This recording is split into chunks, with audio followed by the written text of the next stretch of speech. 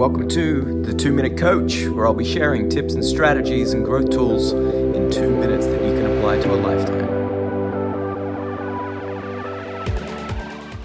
What to do when you have that new level of awareness that you are under stress, right? Remember, we all have different thresholds of stress as well.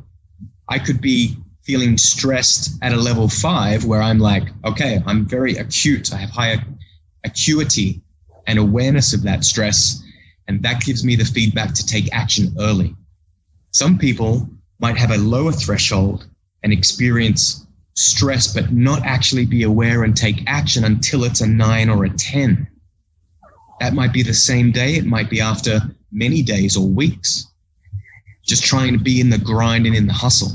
So understand that you need to develop your own personalized strategy based on your current situation, based on your needs, based on what's happening in your world on your map at this present time.